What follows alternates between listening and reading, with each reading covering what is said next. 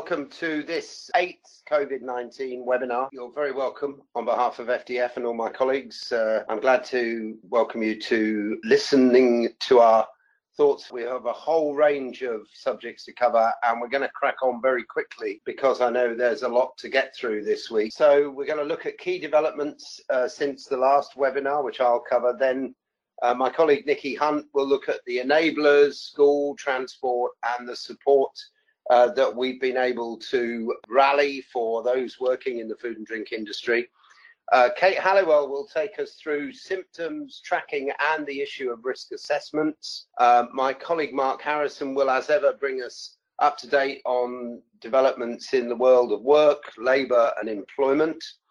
Dominic Goody will talk about business support and might have a moment to mention the UK's new tariff schedule, which was published at 7 o'clock this morning. David Thompson and Pete Robertson will cover what's going on in the devolved administrations. And then Ted Woodward will join us to talk about our Hidden Heroes campaign and industry reputation as a consequence of the crisis. I'll come back to pick up current issues, some observations about where we go next, and in particular answer your questions with my colleague Tim Rycroft. Detailed developments, I think, over the last week. We've seen measures to stimulate the housing market and allow the construction industry to restart. The government acknowledged its difficulties on contact tracing and on the track and trace app, both on the Isle of Wight and in its other applications. And we understand that that's now going to be at least a week and possibly 2 weeks away. And I should say that colleagues from the Food and Drink Federation are working on a working party from the food industry, which is trying to make sure that that track and trace app is entirely suited to the needs of food and drink factories, and that we don't have any issues that mean that colleagues who do not need to go into isolation do as a consequence of wrong associations. But we maybe have more to say about that later. Then on the 14th of May, we saw new ONS data, further ONS data on COVID-19. We know that the antibody test has been approved by PHE. There's been £2 billion worth of funding for road and rail transport, and of course for London, for Transport for London, which has been very badly hit with passenger figures down to 5% of normal traffic. The Scottish Enterprise Resilience Fund has reopened, and David will say something about that. And new FSA guidance for food businesses. On the 15th, we saw a Times story about, written by James Forsyth, the editor of The Spectator, about the Prime Minister's very, very clear focus that obesity has been a major part of the cause of this epidemic amongst many of those who have sadly died, and his wish to do something about it. We've heard from the Health Secretary that the R number is creeping up as a result of impacts in care homes. The government confirmed at the end of last week that agri-food trade entering Northern Ireland ports will be subject to physical checks after the 31st of December, something I think we expected but hadn't heard confirmed. The Welsh government, Mark Drakeford, published his lockdown exit strategy, and we've had new HSE guidance on working safely during the outbreak. And then over the weekend, very heated debates involving Gavin Williamson, the Education Secretary, about the reopening of schools from the 1st of June, with the unions taking a very hard line on not reopening, and the headmasters and head teachers and principals being more emollient on that issue. Then again over the weekend, Michael Gove counteracting Brandon Lewis' suggestion that the number of tracers for the track and trace system was quite low. Michael Gove saying on Sunday that nearly all of those 18,000 required had been hired. The Prime Minister paying tribute to the efforts of those producing, processing and distributing and selling food in the context of those who are acting in the national interest, putting others first. Yesterday, the government announcing that it had put £35 million aside to protect critical freight routes, very important for us. And we've seen earlier help for ferries in this crisis, a lot of money going into maintaining those routes. Yesterday too, this suggestion that lack of taste and smell are actual symptoms of coronavirus. That's an important point for the Wright household, because we think that confirms something we thought, which is that my wife Judith had this right at the start of the crisis. Yesterday evening, Matt Hancock telling us that testing was now available on demand for all those who have symptoms over the age of 5, and also telling us that all 21,000 people have now been recruited to allow us to roll out, to allow track and trace to be rolled out. And then today, some very interesting numbers on unemployment, up to 2.1 million. At the same time, the tariff schedule published by the Department for International Trade. And later today, Pete Robertson's going to give evidence to the Welsh Senate Committee on Environment, and I'll be giving evidence at 2:30 to the EFRA Committee. So if you're near a television in Wales or in the rest of the UK, please find something else to watch. Let's move on, Tim. And now here's Nikki Hunt to take us through progress on enablers. Nikki, over to you. So as I said last week, schools in England have been told that subject to the 5 tests being passed, that they should be welcoming back pupils in nurseries, reception year 1 and year 6 in primary schools, and that it was hoped that years 10 and 12 in secondary would receive some face-to-face tuition before summer. Following last week's webinar, the government also clarified that children of key workers would also be able to return to school, whereas earlier in the outbreak they were keen to keep children at home if there was a parent to look after them there. The new advice is that children of critical workers are now encouraged to attend school, even if there is someone at home to look after them. This is regardless of year group. Obviously, if they are self-isolating or someone in the household means that they're self-isolating or symptomatic, then they're not to attend. Schools have been told that they're expected to offer full-time, full provision for those children eligible to return, and that they're not to return on a rota basis. I think was widely speculated that might be the case for some schools to accommodate social distancing, that they're apparently not to return on a rota basis. You'll have seen in the press, and obviously Ian's just mentioned, that many of the teaching unions are not yet on board with the idea of reopening, and that some areas have already declared opposition to returning. So I would suggest that you please check your local arrangements for your area that are likely to impact your own employees. Children are people who are classed as extremely clinical vulnerable and not expected to attend. But for those children who are just classed as clinically vulnerable, there's a difference. There's no firm guidance, but the government is advising discussions between the parent and their medical consultant before they return to school. A number of you last week asked about the provision during the holiday periods. Unfortunately, this still remains a little bit vague. For the Maybank holiday and for the half term, schools are being encouraged to discuss provision with key worker parents and to make a decision based on community needs.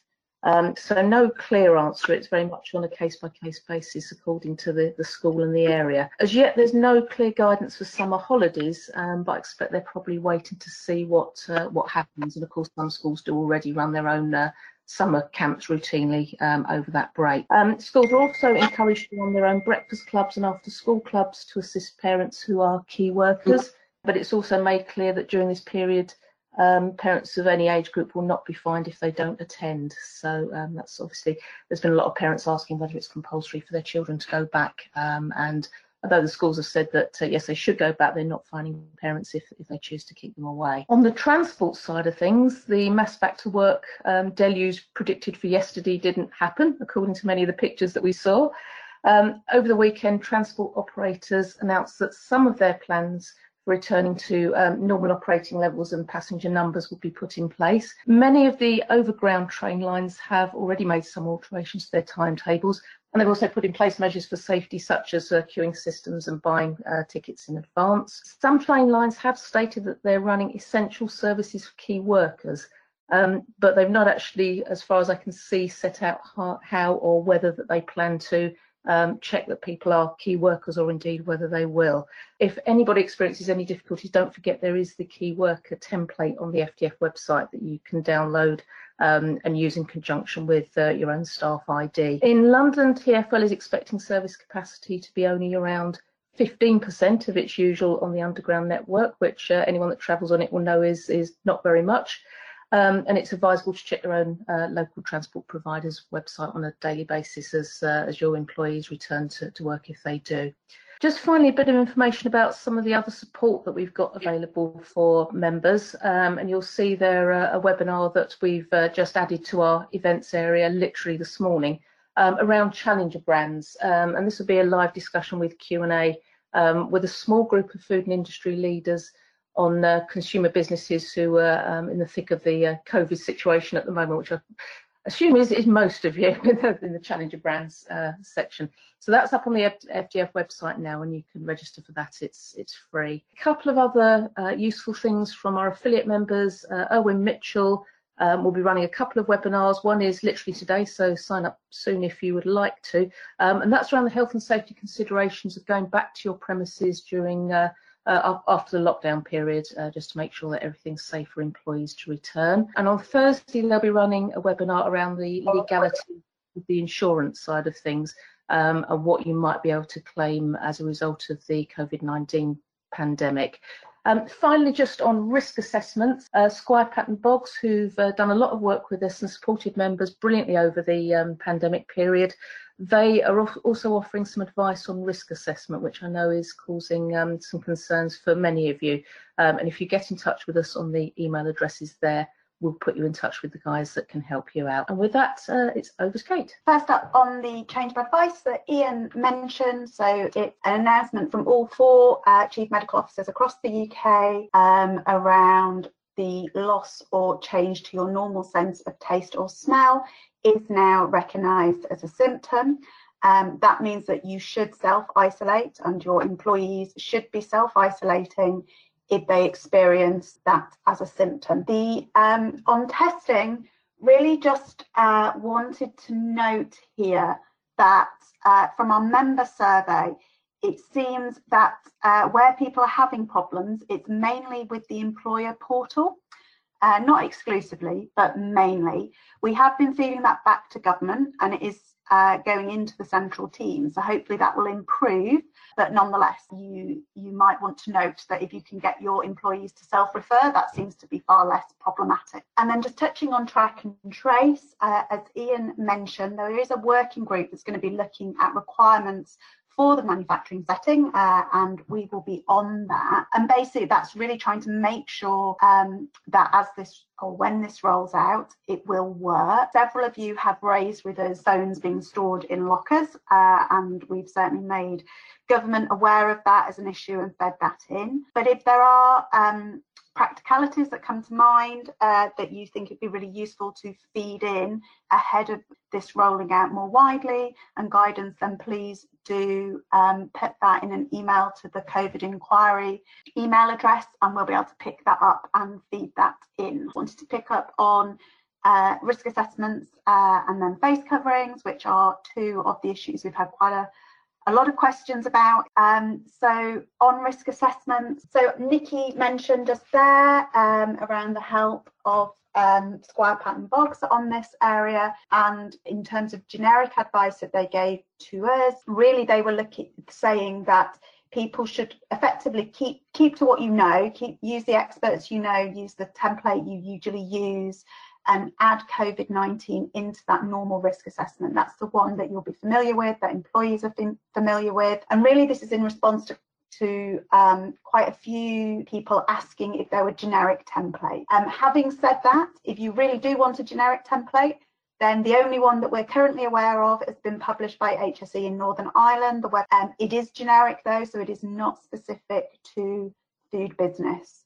So to be aware, so it will only be of limited use, I would imagine. And then to pick up on face coverings, it did come out as a top concern, probably unsurprisingly from our survey last week. On face coverings, we did say on the webinar last week that we were expecting something from DEFRA and FSA within the sort of couple of days. Unfortunately, that has taken a little bit longer.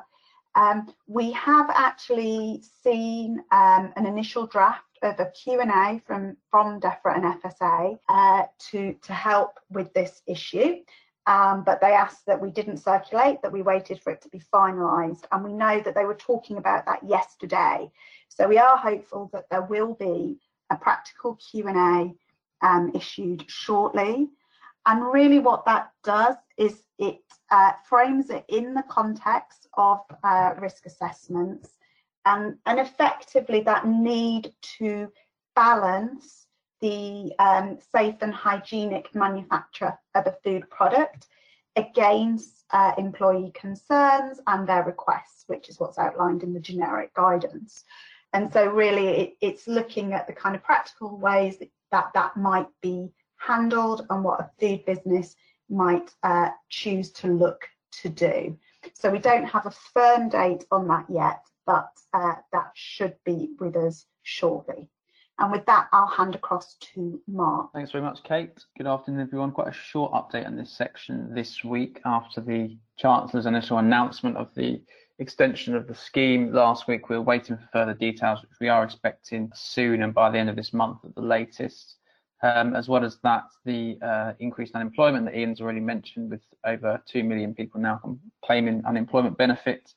And we're also continuing to lobby around exemptions from the 14-day quarantine for seasonal workers and maintenance engineers in food manufacturing. So really just a reminder this week of the usual partners we highlight at this point. If you are having concerns or trouble with recruitment, though again, it looks like there'll be increasing availability of labour going forward. And looking a little bit longer term, both in the context of COVID and more generally, a reminder that we are still running our survey around national minimum wage and the low pay commission with the usual survey questions, but also further questions on the additional context of COVID. So once these slides are circulated, the link there will be available until tomorrow. And with that, I think I'm passing over to you, Dominic. On business support, we saw the announcement last Tuesday, shortly before the last one of these webinars, of government intervention in trade credit insurance, something we've been calling for the best part of 6 or 7 weeks, and a very welcome announcement from ministers in BEIS and the Treasury. The announcement was rather short on detail, but we've had some time to give a further read to what they said and to find out a bit more about what's happening behind the scenes over the last week. In short, the announcement said that government would intervene to temporarily guarantee business-to-business transactions that are currently supported by trade credit insurance.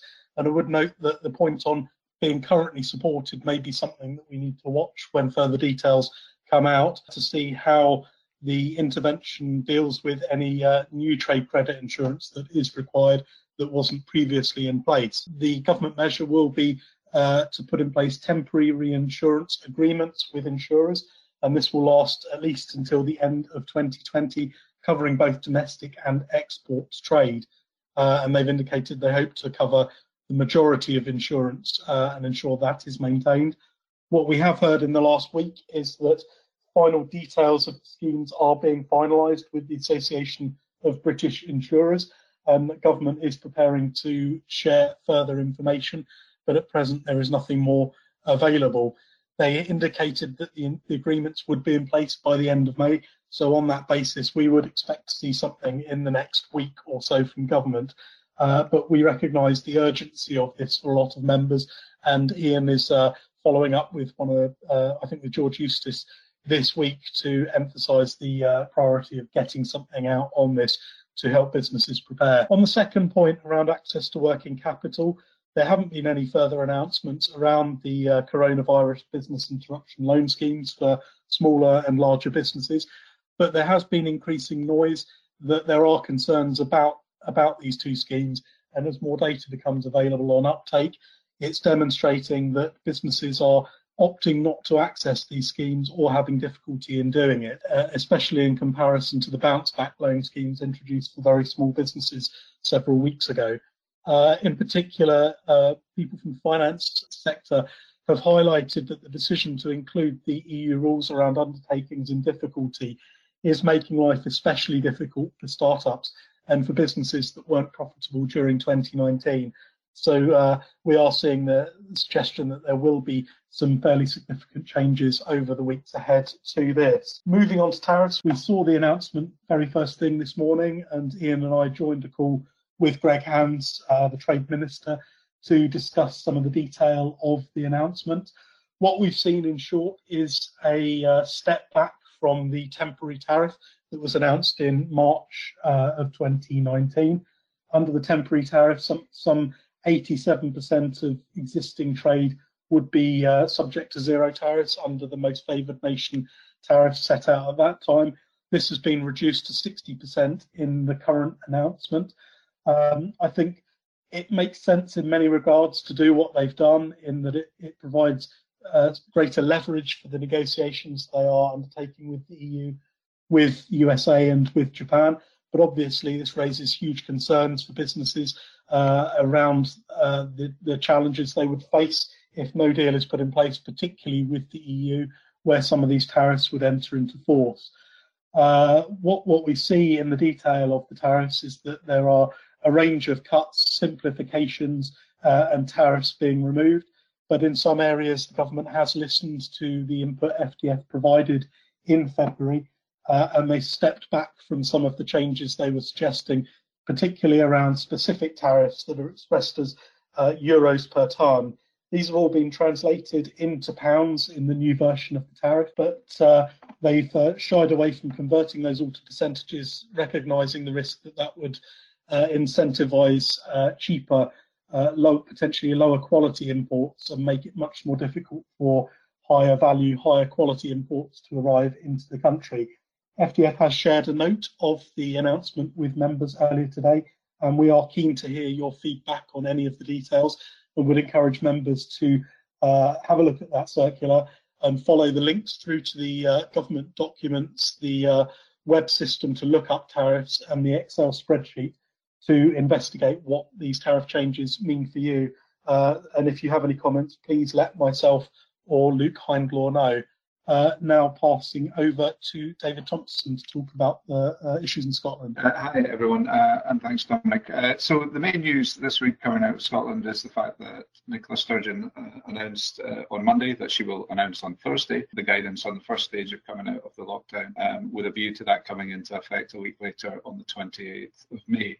She also announced there would be a range of guidance published at this time, and that's likely to include Scottish manufacturing guidance, which will be separate from the UK manufacturing guidance. I'm on the group that's looking at that and has been consulted on that, and it seems to be in reasonable form at the moment. That manufacturing guidance will be supplemented by Food Standards Scotland guidance on the needs of the food and drink industry. That will be an evolution of the guidance that they have currently on their website in the form of a Q&A, and will include a step-by-step approach to risk assessment as well for Scottish businesses, which might be helpful more generally. As Ian noted at the start, the Pivotal Enterprise Resilience Fund opened again last week and has closed again yesterday at 5 o'clock. We are aware that there were quite a lot of IT issues with the fund. Some of our members have told us that who are applying. So if you have any particular issues that you would like us to raise, then please do get in touch quickly, and we'll see if we can funnel them back to Scottish Enterprise. We do know that some businesses are already getting some funding from the first tranche of that. So that's me from Scotland. Obviously, a lot still to happen this week. But if you have any particular questions that you want to raise, if you just send them in, because I have to go now, we'll deal with them separately. So thank you, and I'm going to pass on to Pete for an update from Wales. There's been quite a lot going on in the last week in Wales. As Ian mentioned earlier, we were talking, one of the items is about the unlocking our society and continuing the conversation. This is a traffic light system in terms of the way of the lockdown. The key thing there's no specific timings, and it's just about stages and steps. Interestingly, regarding education and childcare, the position is slightly moved. Previously, the position in Wales was, we're not going to decide it until the 1st of June, and no children are going back on the 1st of June. There's now a decision framework which might see some children going back in certain year groups by the end of June. A significant change in testing. Testing has been evolving over the last few weeks. It was launched to food members or food workers last week, and it's now been extended to anyone with symptoms in Wales as of this morning. And also the system's moved across to the government portal to try and make it more consistent and make it easier to use. And finally, some additional allocated fund to Wales, 35 million by the government as a consequence of the testing of social care areas in England. Just as a shout out while I'm here, we've got the Beyond Recycling consultation.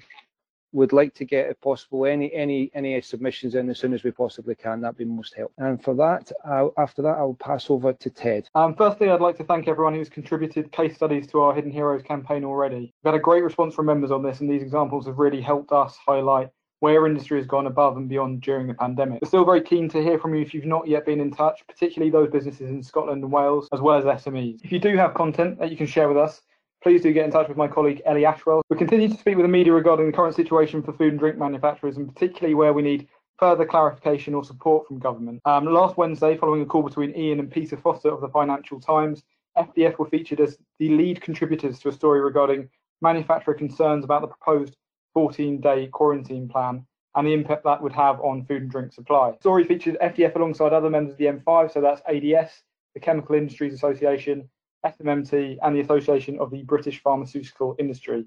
A story was also run on the Mail Online, The Sun and The Grocer. The latest update on quarantine exceptions, following a call I had with DEFRA earlier, is that we can expect an announcement to be made on Thursday, although those dates do tend to shift.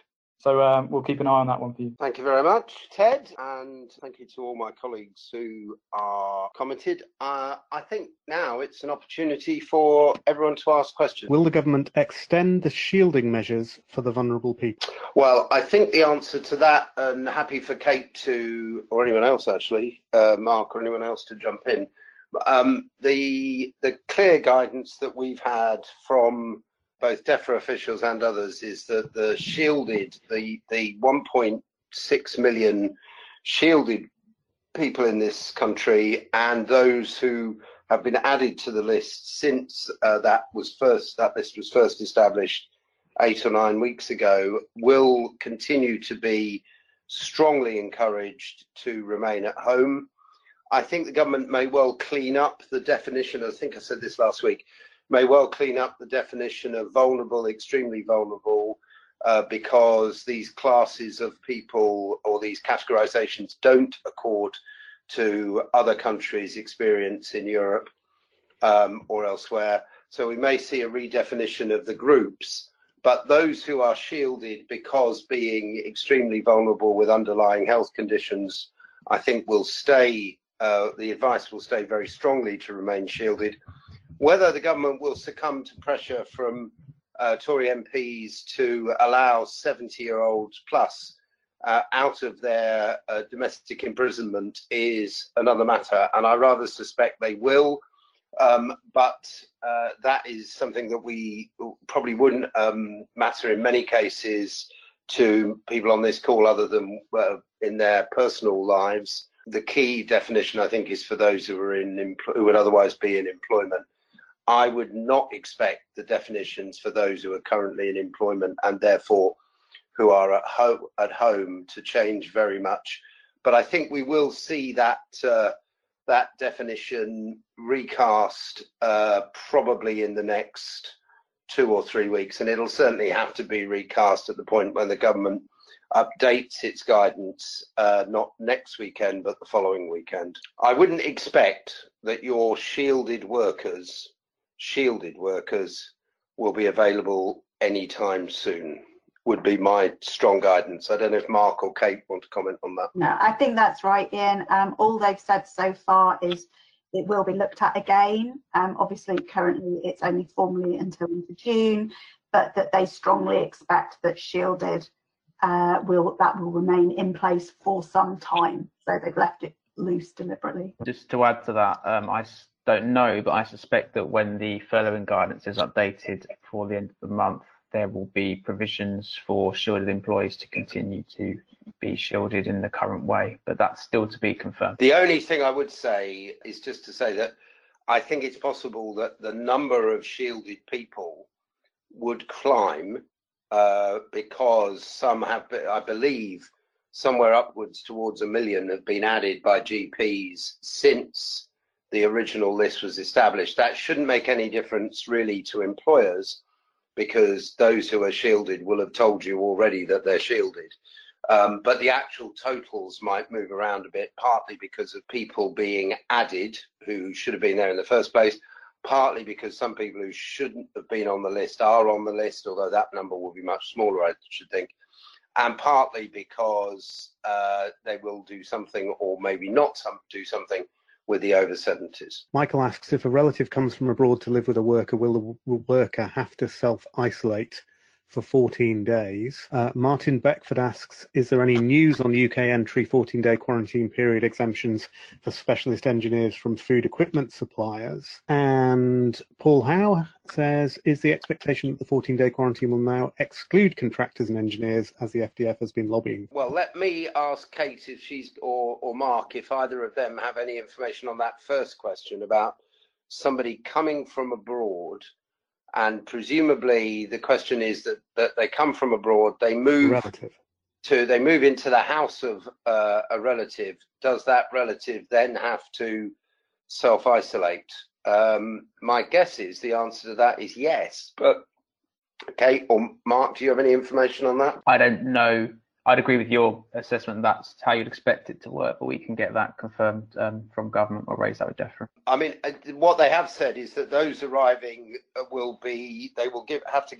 they've slightly changed this over the last couple of weeks, but what they have said is that those arriving will have to give an address, a contact address. There will be spot checks, presumably, though the spot checks won't involve the authorities going into the house, otherwise they'd be self-isolating as well.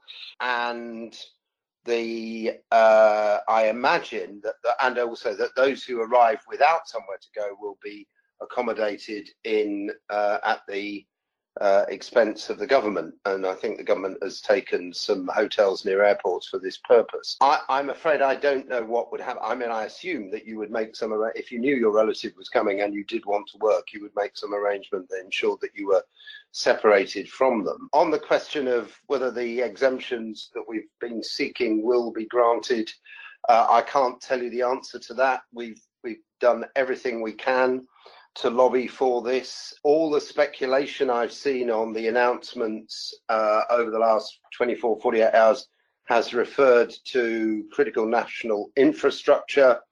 And on a call I was on this morning, the same observation was made that the exemptions would make provision for those engaged in the maintenance of critical national infrastructure. And since food and drink manufacturing is regarded as part of the critical national infrastructure alongside defence and the NHS, you would hope that would include us. But I can't give you any guarantees until we've seen it. I can only say that we've been very strongly supported by our friends in the relevant departments. A question, I think, for Kate or Pete. Is the testing for all symptomatic people over the age of 5 available in Wales too? Yes, I think is the answer to that.